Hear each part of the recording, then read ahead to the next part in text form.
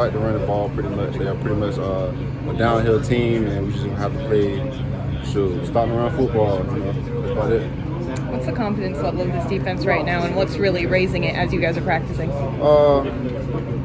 So what's the confidence level? I think it's very high right now.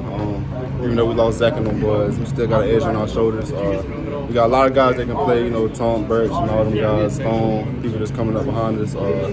Because after we leave, it's going to be their team. So I think them guys coming along great and pretty much going to do what we got to do. What's next for you after the bowl?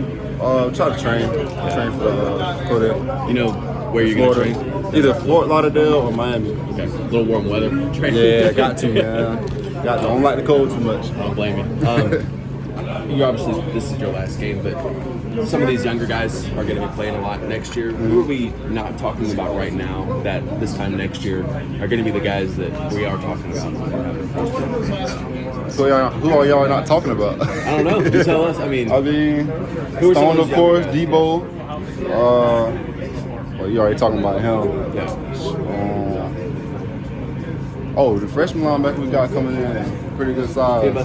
Pup. I like how he looking right now. Yeah. That boy's strong too. We ran like a couple of drills together. He just kind of like manhunted me a little bit. He didn't even realize how strong he was, but yeah. He looks the part too. Yeah, for sure. Yeah. SEC linebacker right up. Yeah, for sure.